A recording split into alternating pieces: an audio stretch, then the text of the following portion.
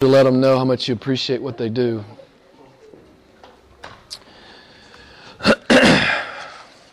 So, last week, Job. Indispensable theology. Right? Indispensable theology. We talked about it Wednesday night at Young Adult Bible Study. We followed up talking about the book of Job. Job acknowledged that his adversity was from God, chapter 2, verse 10. But Job did not blame God, chapter 1, verse 22. I love God's Word. This is beautiful theology. In the book of Job, there is an awesome, reigning, sovereign God who is in view. It's why some have a strong aversion to the book. I shared with you last week that a good friend of mine just left the church. He just walked out. He said, I can't handle Job. I don't like it. I don't like what it teaches. I don't want to hear it. I'm gone. And as far as I know, he's never come back. You know, much of mankind, they don't mind God so much if He'll stay out of the way. Right? If He'll just be there on Sunday when I want Him, if He'll stay out of my life, unless, of course, He's going to bring me health, wealth, and prosperity, unless He's going to bring me blessing. But if it's not going to be on the blessing side of the ledger, I'm not sure I really want God in my life. This is how many people, well, most people in the world are, and even many in what is called the modern church. I've had this experience. I've been doing this for a long time. Most people just they want to fix God. They come and tell me how God needs to be fixed. Well, this is not right. How could God do this? This is not correct. This is wrong. How can the Bible say that? We talked about it Wednesday night at Young Adult Bible Study. Once people actually read the Bible, some people actually don't like the God of the Bible. This happens all the time. It's what happened with my friend who left the church. He's not interested in a sovereign God who can work both in blessing and trial. Most people don't have a problem with a God who works in blessing. Bring on the blessing. We love the blessing. But a God who purposes and sovereignly works in a trial, maybe not so much. Right? Maybe not so much. Maybe I don't want to sign on with a God like that. We say it a lot in this church. A lot of folks, they just want a cartoon God. Just give me a cartoon, man. Give me a caricature. Don't teach me the weighty things of Scripture. I don't want to hear the hard stuff. Just, show me a cartoon that fits into my life. That's not going to disturb me in any possible way. He's a cartoon God. Yeah, give me that God. I hear this a lot. But at ICM, we don't preach that God. We don't preach the cartoon. We preach all that God says. The stuff that goes down easy and the stuff that's mysterious and hard. You know what? Life's too short. I'm not going to cheat you. If you come in here, we're gonna look at the Word of God, and we're gonna talk about the things God says. I'm not interested in politics. I'm not interested in civic affairs. I'm not interested in these kinds of things. We're gonna, who else is gonna tell you about God? Really, who else is gonna tell you the truth? Who's gonna tell you the truth but the Church of God, the Church of Jesus Christ? Nobody else in the world will tell you the truth. Nobody. I know you probably think there are some reliable folks out there, but everybody's got an agenda. You say, well, Jim, you've got an agenda. Yes, I do. I want you to know Jesus Christ. I want you to love Him. I want you to walk radically with Him, and I want you to spend forever with Him. I do have an agenda. It's an agenda of love. I want you to know Him like I know Him. This is not theoretical for me. It's not theoretical. So we preach Jesus Christ. And one thing we saw last week, He never explained anything to Job. God doesn't explain Himself to men. God reveals Himself, but He never explains Himself. And I shared with you last week, I'd rather have one revelation from God than 10,000 explanations. I do not care. God does not need to explain himself to me. I don't require it. I know that many people in the modern church, I hear this a lot, they demand that God give an accounting of himself in their life. We saw it last week with Job, and of course God does not explain himself. So, tonight it just seemed good to follow up the book of Job with what we want to talk about, what I feel like the Lord has led me to talk about this evening. It kind of extends the conversation, the Job conversation. And it's an issue that I get questioned about a lot, and I really want you to be able to speak biblically about it. So, 2004 was December 2004.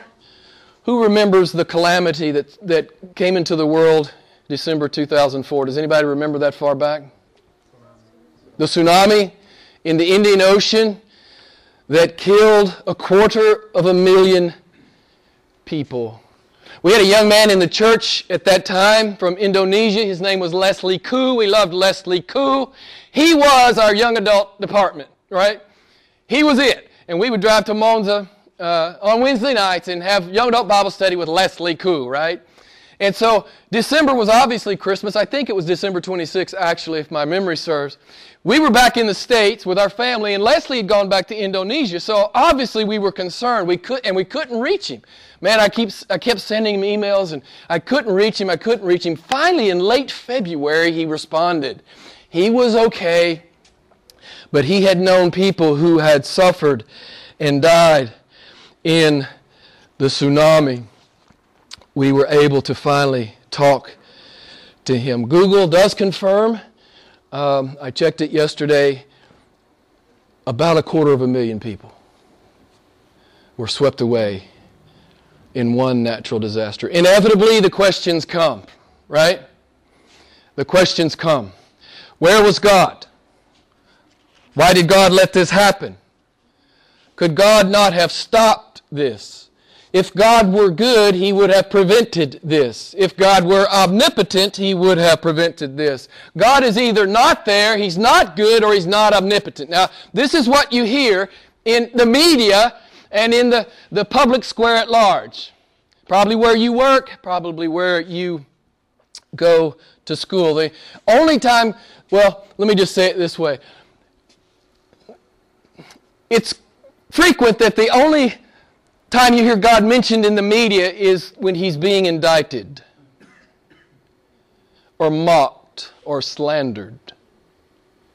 Particularly when a natural disaster of this magnitude comes. I still remember when it happened. I came across an article written by David Hart of the Wall Street Journal. He wrote this regarding the tsunami.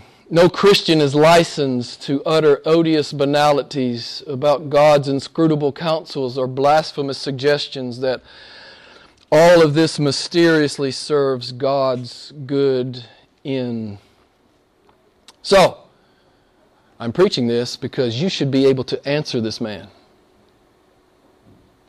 You should be able to answer his charge.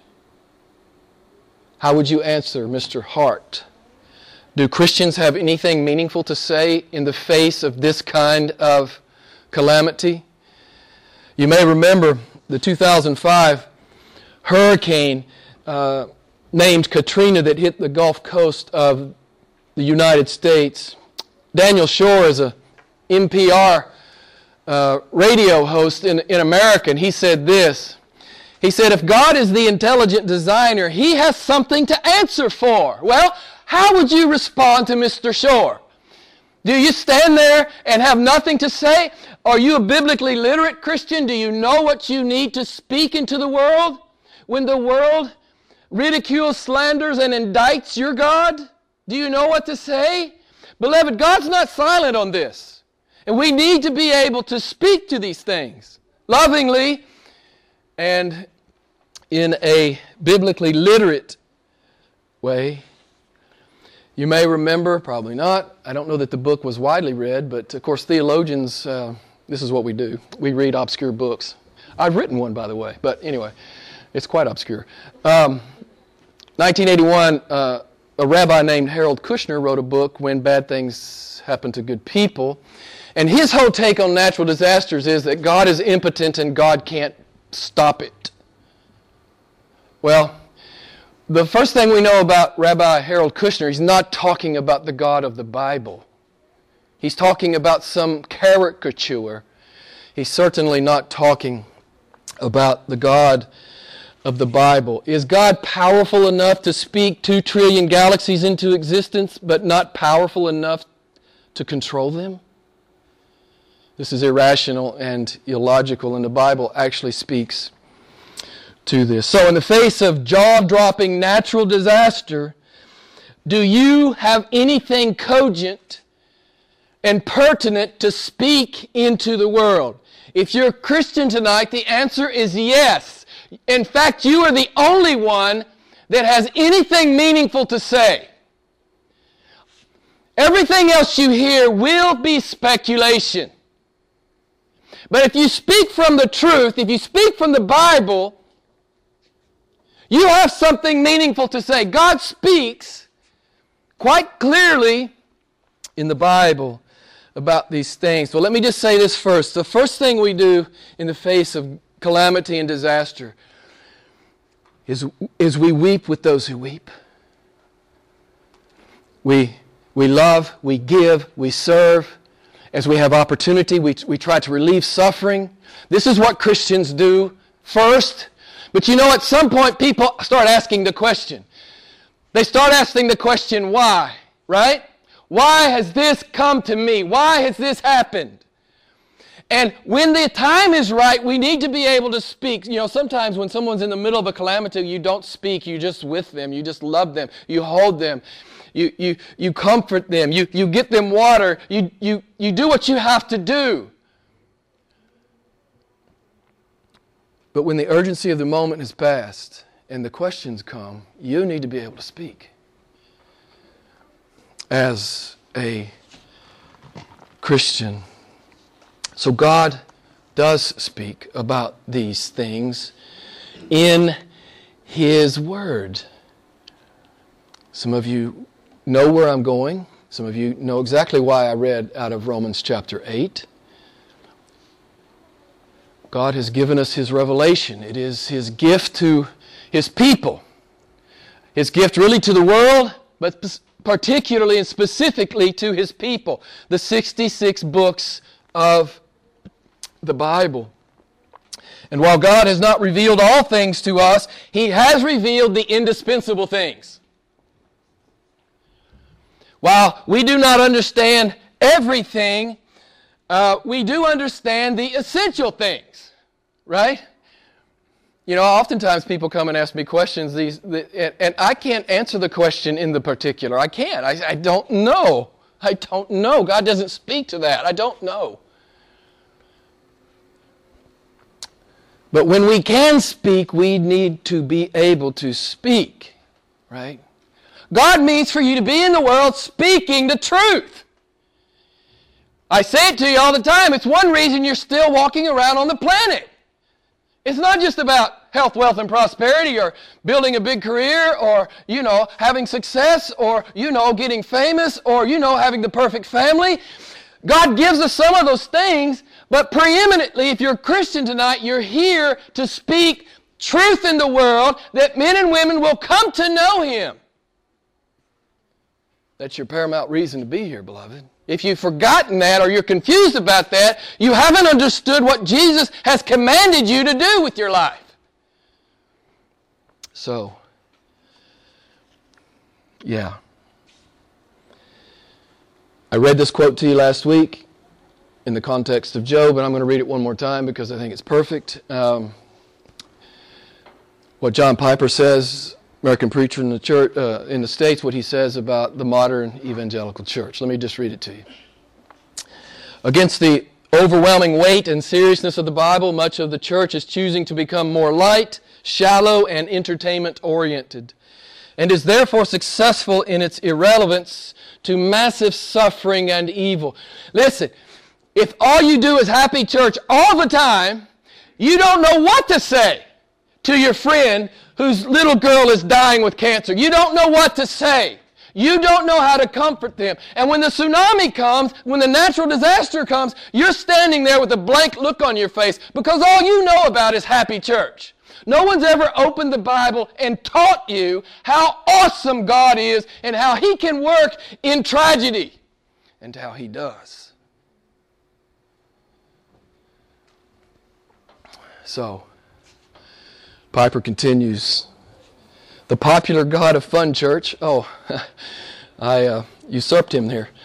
The popular God of Fun Church is simply too small and affable to hold a hurricane in his hand. The Bible explodes such trivial notions of the Almighty. So what I want to say as we begin, some of you are still entertaining trivial notions about Jehovah God.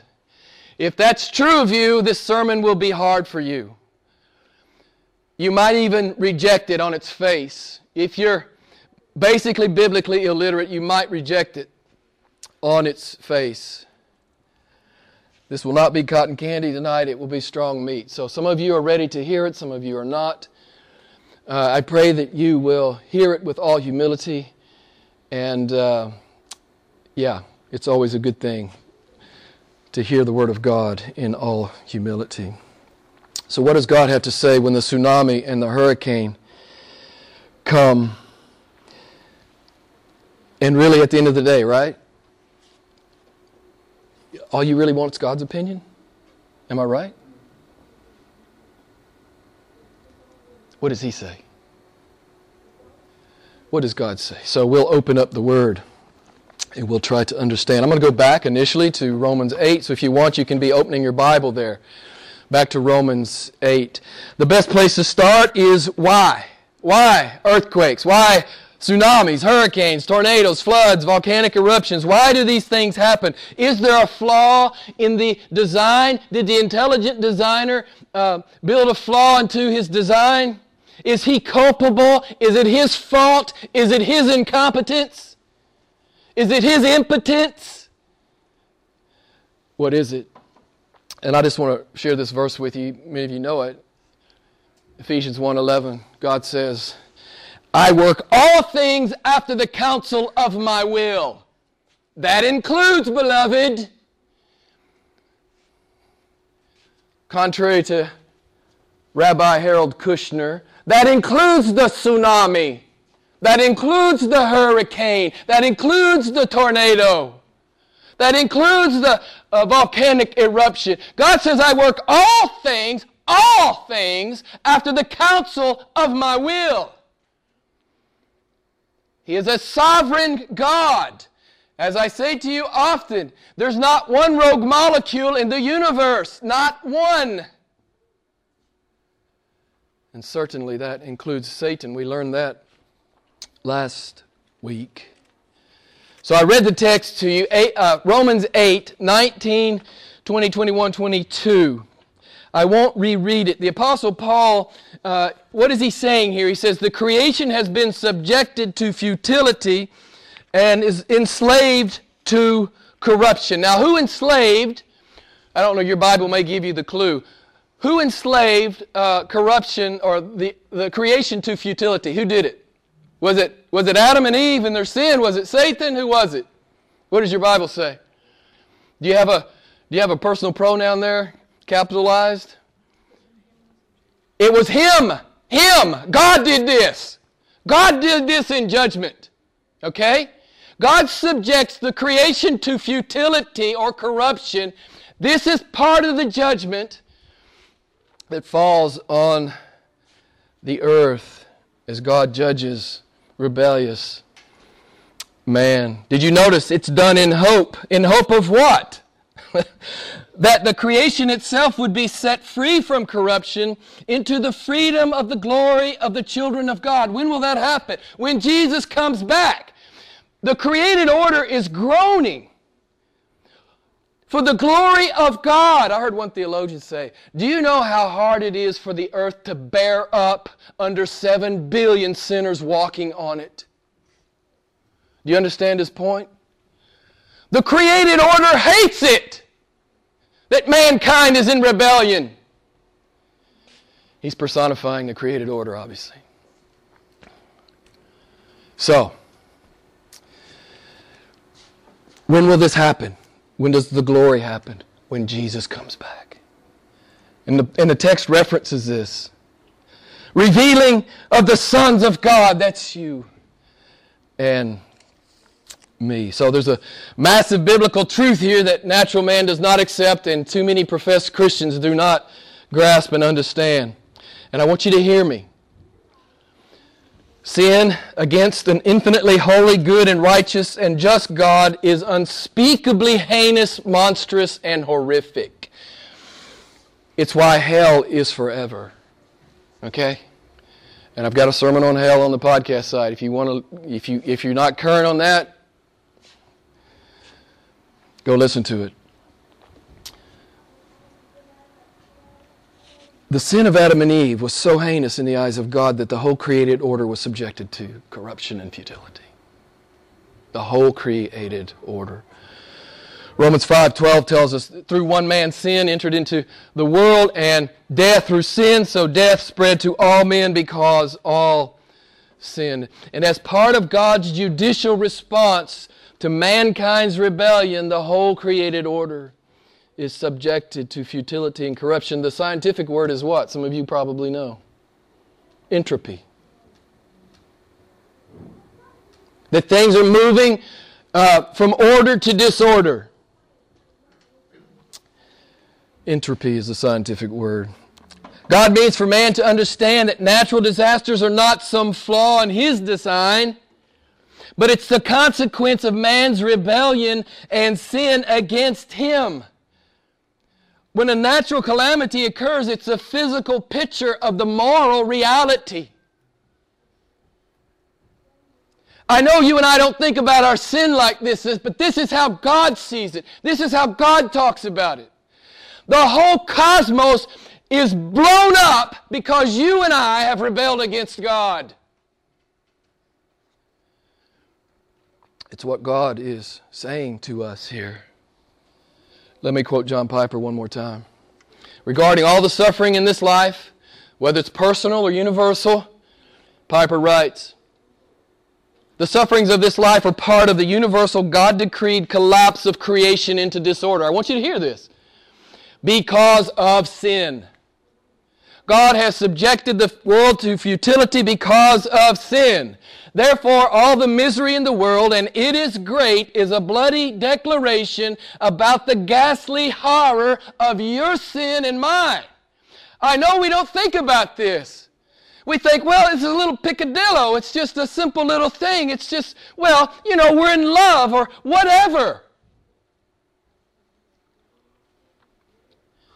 God hates it. And God will judge it. The wages of sin is what?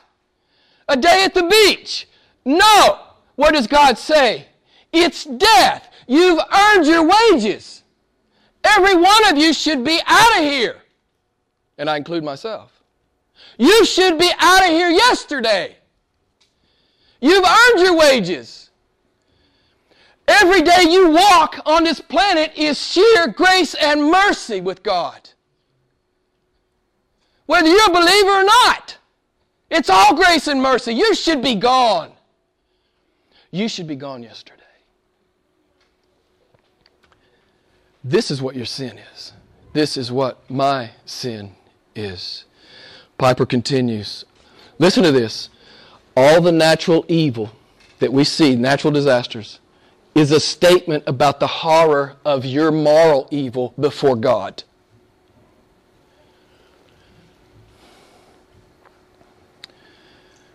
Beloved, you and I need to learn to think like the Bible teaches us. We need to learn to think this way, or we will be accusing God too.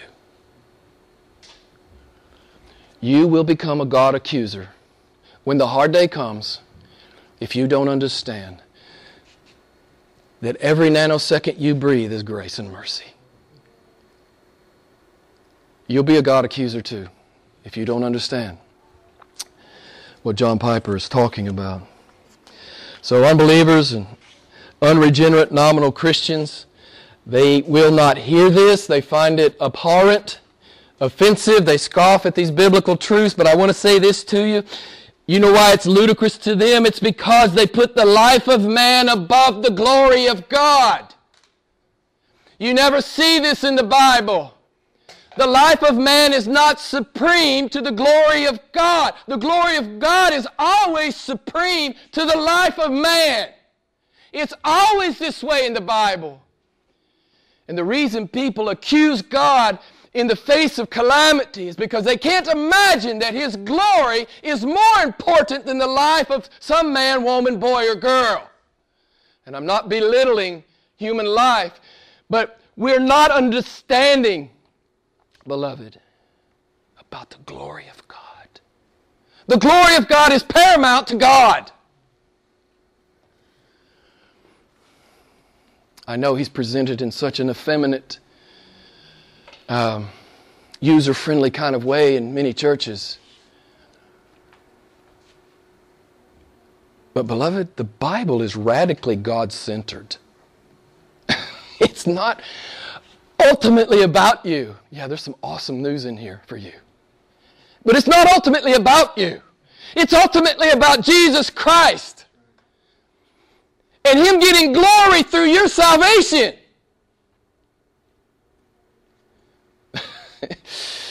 Which makes it all the more beautiful and unfathomable. Listen, God is not just a little miffed at your sin and at my sin. He's not just a little concerned about it.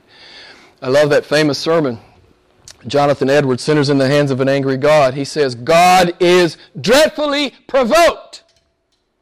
He's dreadfully provoked.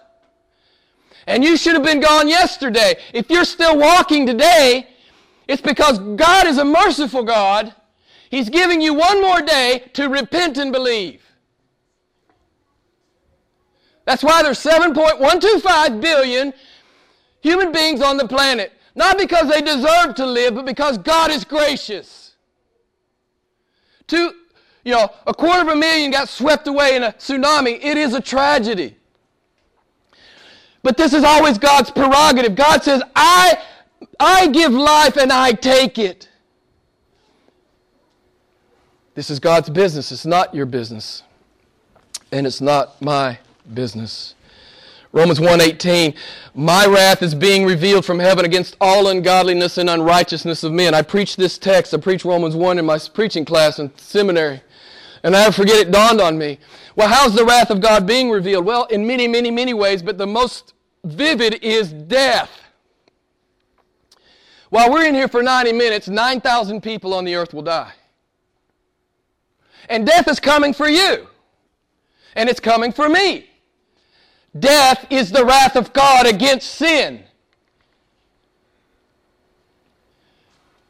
He says, my wrath is being revealed. So is the Bible telling us that natural disasters are the result of sin? Yes, that is clearly what the Bible says. If there had been no sin, we would all still be in the garden, right? We'd all still be in paradise with God. So, is the Bible saying that the sin of the Indonesians and the Indians and the Sri Lankans, among other Asian nations, warranted such a catastrophe? Is the Bible saying that the sin of the Japanese warranted the 2011 tsunami? Is the Bible saying the sin of the Americans living on the Gulf Coast in 2005 warranted such a disaster? And every other disaster, I don't have time for you to the litany, there's usually 2 or 3 a year or more. Is that what the Bible's saying? I want you to hear me carefully. Yes, that's exactly what the Bible is saying. But here's what you need to understand. They are no more culpable than you and I. You and I should be swept away yesterday. You know, we have this misplaced amazement, right? We're amazed that God doesn't treat me better. You should be amazed that you're still walking around.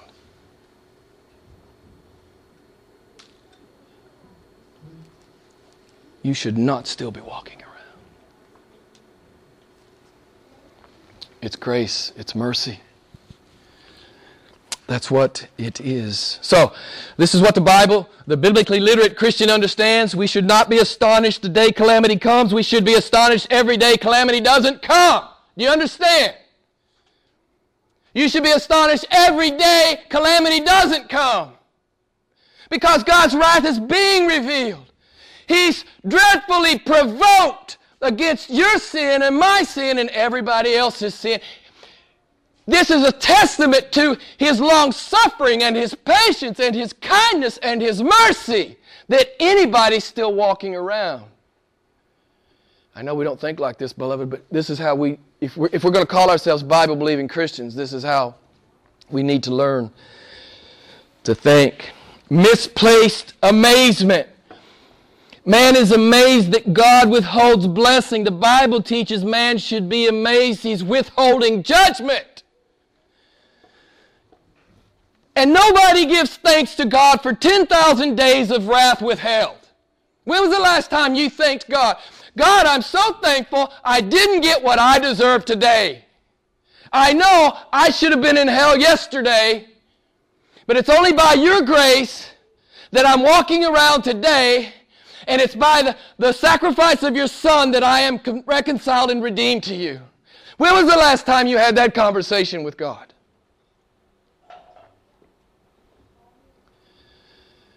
When was the last time you thanked Him that the wrath you deserve has not fallen on you? When was the last time you thanked Him that the wages you've readily and appropriately earned you have not received? When was the last time you prayed that prayer? Beloved, what I'm trying to do lovingly is wake you up. If you are asleep, I'm trying to wake you up. You know, I run into people all the time, they're not very thankful. Then you don't understand the gospel. And you don't understand the Bible. If you're not a thankful person, you have no clue what the Bible's talking about here. You should be gone a long time ago. But God is giving Him mercy. God is giving Him mercy. God is giving Him mercy. Not only for many of us is God giving us mercy, He's just pouring blessing out on us. You can't even begin to count the blessing. You don't even know where to start. And then one thing goes wrong in your life and you're accusing God. I've seen this many times, beloved. I'm not accusing all of you. I'm talking corporately here. I've been doing this for a long time, and I've seen this in the church. I've seen it many times in the church. Romans 1:18 is true. God's wrath is being revealed. But here's the other. I want to read this to you. Romans 2:4 and 5. Do you think lightly of the riches of the kindness and forbearance and patience of God, not knowing that the kindness of God leads you to repentance? See, this is what he's saying, right? He continues, but because of your stubbornness and unrepentant heart, you are storing up wrath for yourself in the day of wrath and revelation of the righteous judgment of God. Beloved, here's the cool thing. Romans 1:18 is true, and Romans 2:4 and 5 are true. You are living in this beautiful era where God is offering grace, right? God is offering grace. Wrath is being poured out, but God is offering grace. There's this commingling of grace and wrath in this New Testament age. So every natural disaster bears both the marks of God's wrath and His grace. Let me just say this. I want you to hear me. Natural calamity is God's preview of what sin deserves and will soon have.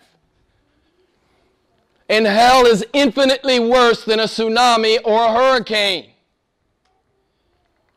God says to a world that's in a spiritual stupor, God says, wake up!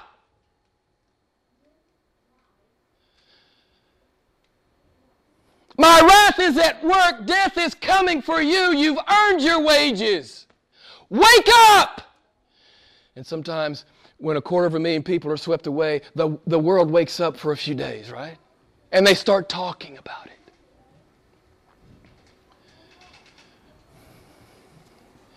Listen, 50 million a year die. It's this silent calamity, right? It's the silent Holocaust all over the world. 50 million annually. Death is real. Death is coming for me. And death is coming for you. In and through His righteous judgment, God is working grace and mercy. I love this about God. He's doing both things. He's judging the unbelievers, and He's working grace and mercy for His people. He does both things in the same event. So how does natural disaster bear the marks of God's grace? Did you notice in Romans 8:20 tells us that God has subjected the creation to futility. We saw it a few moments ago. And then in 8:22 it says the whole creation groans and suffers the pains of childbirth. Again, when Jesus returns, there'll be a new heaven and a new earth, and you and I will inhabit it, right? So as God is judging the world, He's in the process of bringing out that new heaven, that new earth. These are the birth pangs of the work that God is doing. So how does natural calamity bear the marks of God's grace? Let's look at it a little further. I want to turn real quick over to Luke chapter 13. Luke chapter 13. I wish you'd turn with me there real quick. And let's look at what Jesus says here when He's asked about these things. If you read Luke chapter 12, you discover that it's a sermon from the lips of Christ regarding man's guilt and accountability to God. As chapter 12 ends, Jesus warns that He will judge the world and that we should make peace with God while we have the opportunity. And then let me just read verses 1 through 5, Luke 13. Now on the same occasion there were some present who reported to Him about the Galileans whose blood Pilate had mingled with their sacrifices. Verse 2, and He answered and said, this is Jesus, do you suppose that the Galileans were greater sinners than all other Galileans because they suffered this fate? Verse 3, I tell you no, but unless you repent, you will all likewise perish. Hey, there's one answer for you right there. You can just answer it like Jesus answers it. When somebody says, why did all those people die? Well, you too shall perish unless you repent. You say, Jim, that's not a satisfactory answer. It is from God's perspective. Jesus doesn't deal with it. He doesn't deal with the particulars. He says, you too will likewise perish if you don't repent. What He's saying is this is a warning to everyone who views and witnesses this calamity. Then He goes on. Verse 4, or do you suppose that the 18 on whom the tower of Siloam fell and killed them were worse culprits than all the men who lived in Jerusalem? Verse 5, I tell you no, but unless you repent, you will likewise perish. So when the calamity comes, when the tsunami comes, when the hurricane comes, what does God want us to look at? What does He want us to look at? He wants us to look at Him. He wants us to look at death. Beloved, calamity is judgment and calamity is a call to repentance. It's always these two things. This is God's business. You say, Jim, I don't like it. Okay, don't like it. It's okay if you don't like it. God doesn't really care if you like it, in all honesty. It's what He says. So it's true. He's not looking for your approval. He's looking for your submission to Him. He's looking for your worship. He's looking for your love and obedience. He doesn't need your approval, beloved. And He's not looking for it. He's not looking for it. Jesus does not explain the calamities. He says those who die in disasters, whether natural or man-made, are no more guilty than those who survived them and observed them. That's the point I made earlier. The Americans who died in the Katrina thing, the Indians and the Indonesians who died in the Indian Ocean tsunami thing, they're no more guilty than you and I. No more guilty. But listen, they had all earned their wages just like you. God has done you no wrong if you drop dead right now. God doesn't owe you 80 years. He doesn't owe you a statistical 80 years. He doesn't owe you that. In fact, what He owes you is justice. That's what He owes you. But if you're in Christ tonight, you don't get justice. You get grace and mercy. Even if your life ends tonight, you get grace and mercy, and you go live forever with the King of Kings and Lord of Lords. I loved how John Piper paraphrases what Jesus says here. You know, he says, hey, it's not that their sin was extraordinary in any way. He's saying that it's not that it's extraordinarily horrible, it's ordinarily horrible. It's just like yours. It's ordinarily horrible. Every sin is that way.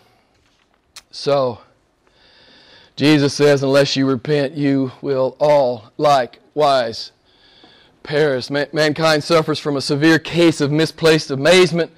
The world should not be shocked that men die either by natural causes or through man-made or natural calamity.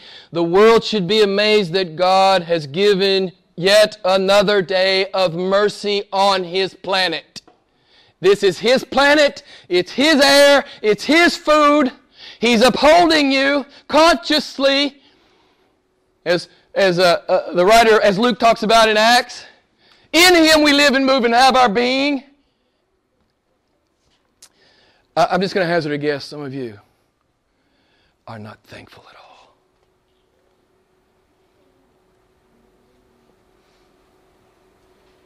It's like, you know, God's not performing adequately in my estimation. It's always about that. God's not treating me right. God's not treating me right. God's not giving me enough stuff. God's not doing right by me. It's always all about you. Beloved, the universe is not about you. It's about Jesus Christ. And you must be related to Him and in relationship with Him. You must know Him or you too will perish, is what He's saying. Calamity is a call to repentance for everybody who sees it. The wages have been earned, and you will receive them. The natural calamity is a thunderclap of God's call to repentance. That is exactly what it is.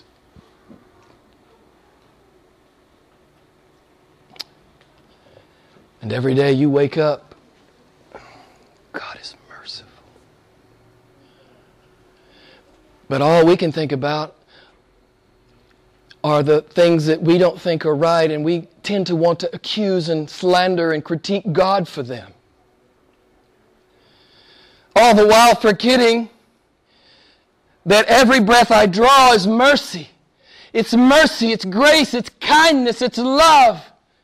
One more day, right? If we're an unbeliever, one more day to repent. If we're a believer, one more day to make much of Jesus before I go home for my reward. Listen, if you're a Christian, it's one more day to be a good steward. One more day to be a good steward. God exclaims through Ezekiel 33:11. God says, I take no pleasure in the death of the wicked, but rather desire that the wicked turn back from his way and live. Through Peter, God says, 2 Peter 3:8-9, God is not slow about bringing judgment as men count slowness, but is patient towards sinners that they might come to repentance. 3 times in the book of Hebrews, God shouts, today, if you hear my voice, do not harden your heart. Arrogant and ignorant men love to indict God when calamity strikes. But we must remind arrogant and ignorant men that God is not on trial. Oh, guess who is? You and me. And if you're not covered by the blood of Jesus Christ, the full wrath of God will land on you forever. You say, Jim, this is not Happy Church. I know. This is real church. This is where we come in and we get humble before an awesome God. And we get thankful. And we remember the foundational and ultimate realities. So, The question always comes, what about Christians? What about the Christians, the Indian Christians and the Sri Lankan Christians and the Indonesian Christians and others that got swept away in the tsunami? Okay?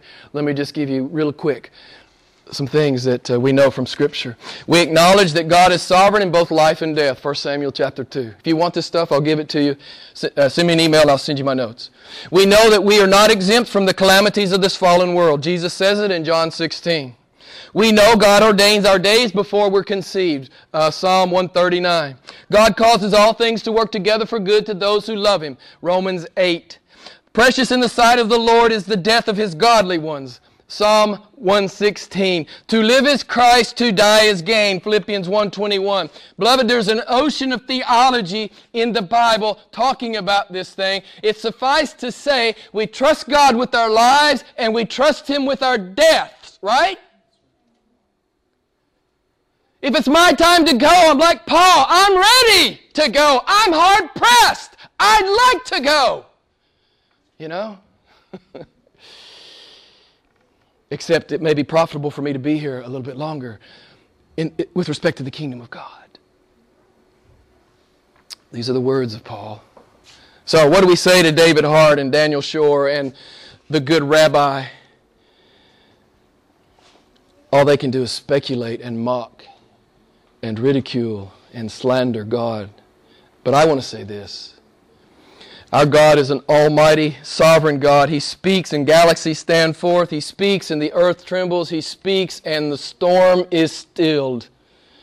Natural disaster is no indictment upon God, but upon you and me. The point of every deadly calamity is to remind us of the horror of our sin before a holy God, of the reality of God's wrath, and our imminent death, of God's merciful call to those who are living and observe the natural disaster. Repent and believe. Repent and believe. I'll just close with Isaiah 55, 6 and 7. Seek the Lord while He may be found. Call upon Him while He is near. Let the wicked forsake his way, and the unrighteous man his thoughts. And let him return to the Lord, and He will have compassion on him, for He abundantly pardons. Beloved, you know, I don't get to know a lot of you because you're in and out. If some of you need to be awakened tonight, I pray that God's Spirit has awakened you. You have earned your wages, and they are coming to you. But Jesus Christ is a Savior. Jesus Christ is the only Savior. He's the only way out of death. And if you don't know Him tonight, I pray that you give strong consideration to what God has said to you tonight from the Scripture. Life is short, and death is coming for you. Let's pray together.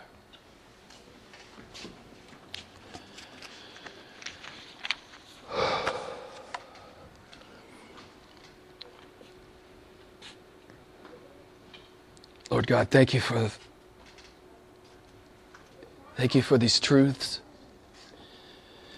Thank you that we don't stand there with a dumb look on our face when people ask these kinds of questions. This world is under judgment. We need to learn to share that so people can see and maybe feel their need for a Savior. Lord, I pray we would be a faithful people. I pray we would be.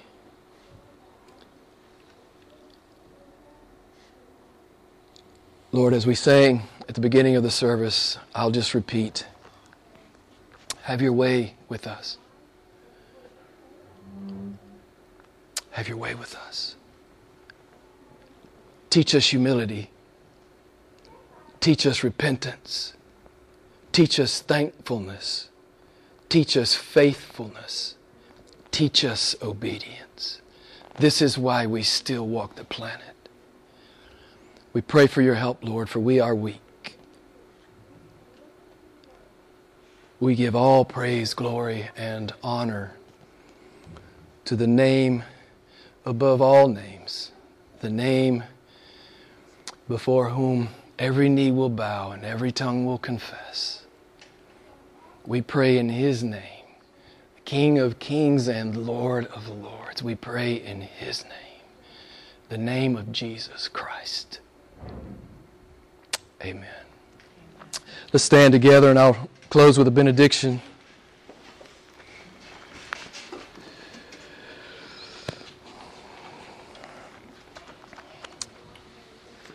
The Lord bless you and keep you. The Lord make His face shine on you and be gracious to you. The Lord lift up His countenance on you and give you peace. Hey, questions? I'm at the end of the email. I'm happy to talk to you. I'm happy to speak with you. If you have questions about these things, if I wasn't clear in any way, I'm happy to try to make myself more clear. So if you need me, call me. God bless. Have a great week.